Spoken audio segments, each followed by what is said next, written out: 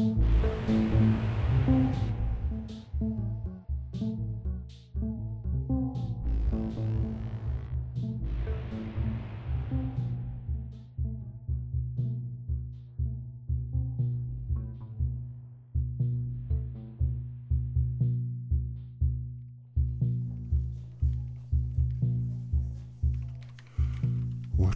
green pixels fill up a long horizontal rectangle. Watching green pixels fill up a long horizontal rectangle. I'm watching green pixels fill up a long horizontal rectangle. I pick up the cat for a stroke to look busy. Yes. It's one of those workplaces. It purrs and begins to dig its claws into my thighs. Yelping, I push it off. I thought you liked me. We agreed you wouldn't do that if you actually liked me. I'm not scratching you.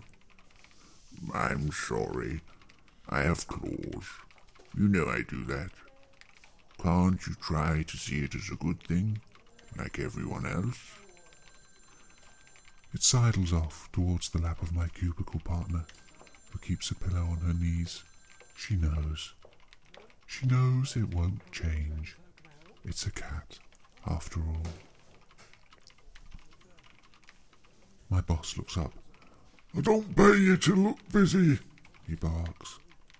Then, discarding the temper, I'm sorry. I do pay you to look busy, so leave the cat alone and watch the line. It fills up, see? I sit still and hold my breath to enable my face to turn red. This is what they said on the coping course, isn't it? I slump down, semi-supine on the floor, my upper body going as close to the ground as possible in the hope of finding new ways to breathe in.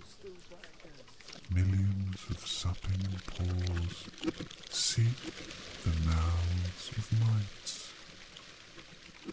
I shall be sucked through the floor in minutes. Oh, the whole world is the shape of a bubble.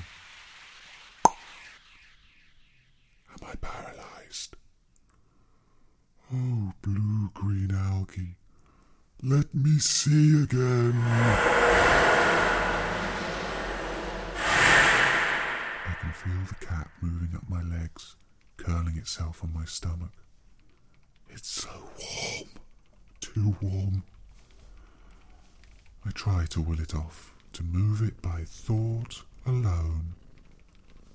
My will makes a low humming around my diaphragm, which is all the more intoxicating to the cat.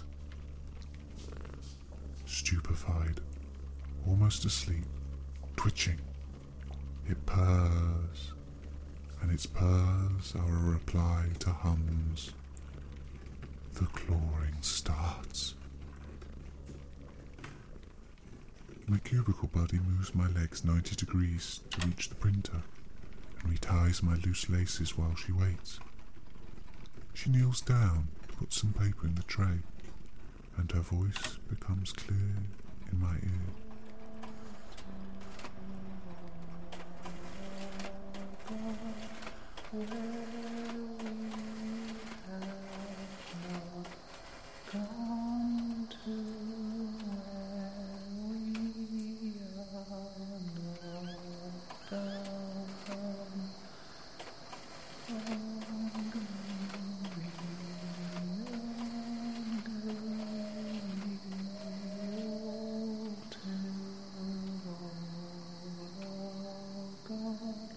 Where we have not gone to.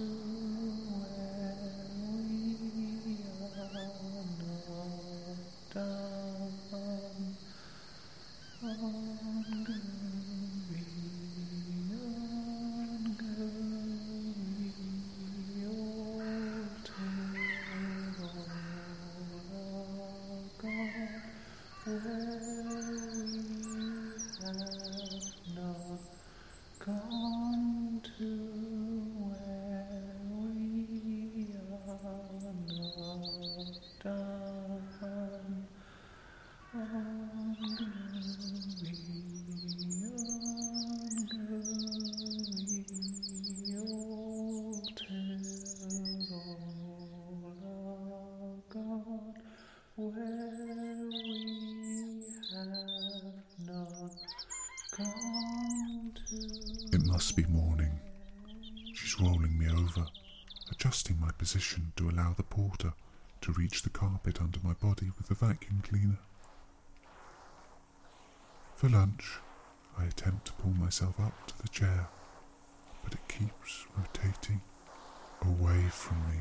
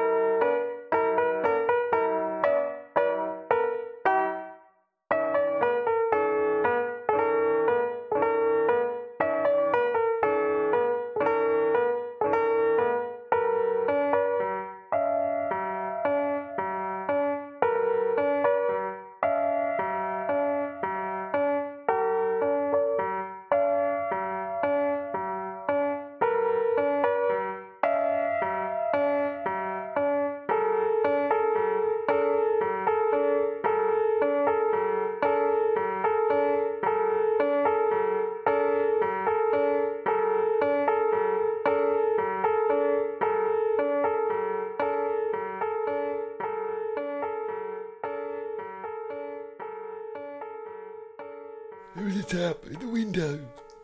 I looked up. A boy and a girl were sitting on the ledge. I opened the window a little. You got any of those things you gave our friend yesterday? What things? I say. I haven't given anyone any things. I don't remember seeing your friend yesterday. I didn't see anyone yesterday. Who's your friend? I haven't even seen a child for weeks. Never one at my window. You did! My friend said you did, from this window too. He told us to climb along the wall, that one down there, see? She points. Then shimmy onto the ledge below yours.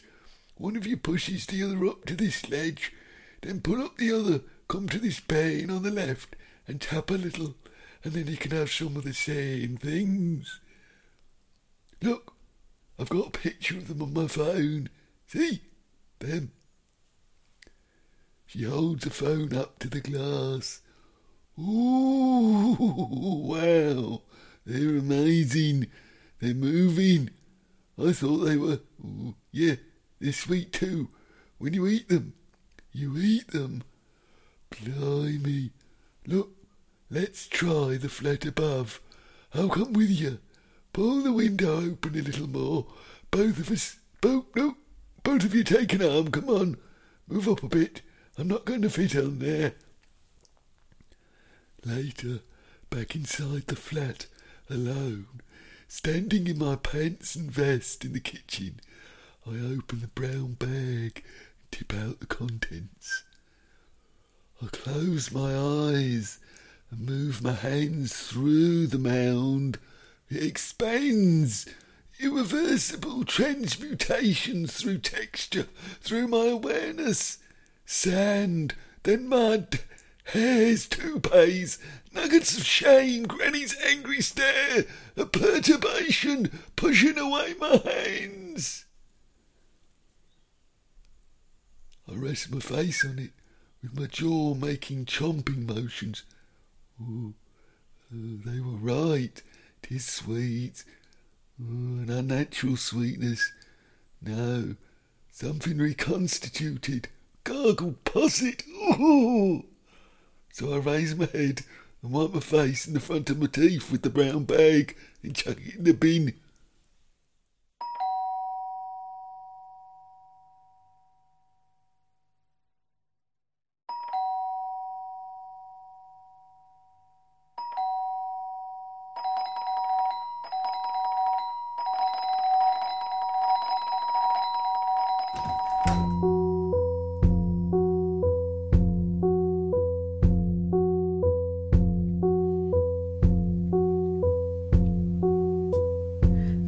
Monkey on a chain. They share a haircut, a middling parting slicked to slight peaks at both sides, like a latter millennial Viennese waiter. The monkey is sat on the table, chewing his chain, when the man exclaims and then motions. "What are you doing, son? Back to daddy." Now sat on the neighbouring chair, he reaches for the pint of lager, pulls the glass towards him, dips his paw in and licks the beer off. Apparently disliking the cheap stuff, he reaches for the half-pint of craft beer, again dragging and dipping, the whole time his little eyes darting furtive glances at the two, both engrossed in their phones as they flick through the photos they have just taken of the monkey, chuckling to themselves and in tandem thrusting their phones into each other's faces for consensus. The woman clocks the connoisseur and says, "No hands, it's dirty." Then, slightly tipping the glass, lets him drink from the rim. The monkey goes hyper, hanging off arms and bodies and swinging from person to person. "Be nice," she shouts, and slaps him into the lap of the man. "Why? Not on my white jeans," he returns, brushing the monkey onto the floor as if it were a collection of crumbs. The scene continues in like fashion. A fork with a tomato chunk is offered to the sulking monkey. He sniffs and looks away, whilst reaching for the ashtray with his foot, and then, seemingly in an act of defiance, pushes the craft beer over, or at least tries to, because the woman catches it before it completely spills.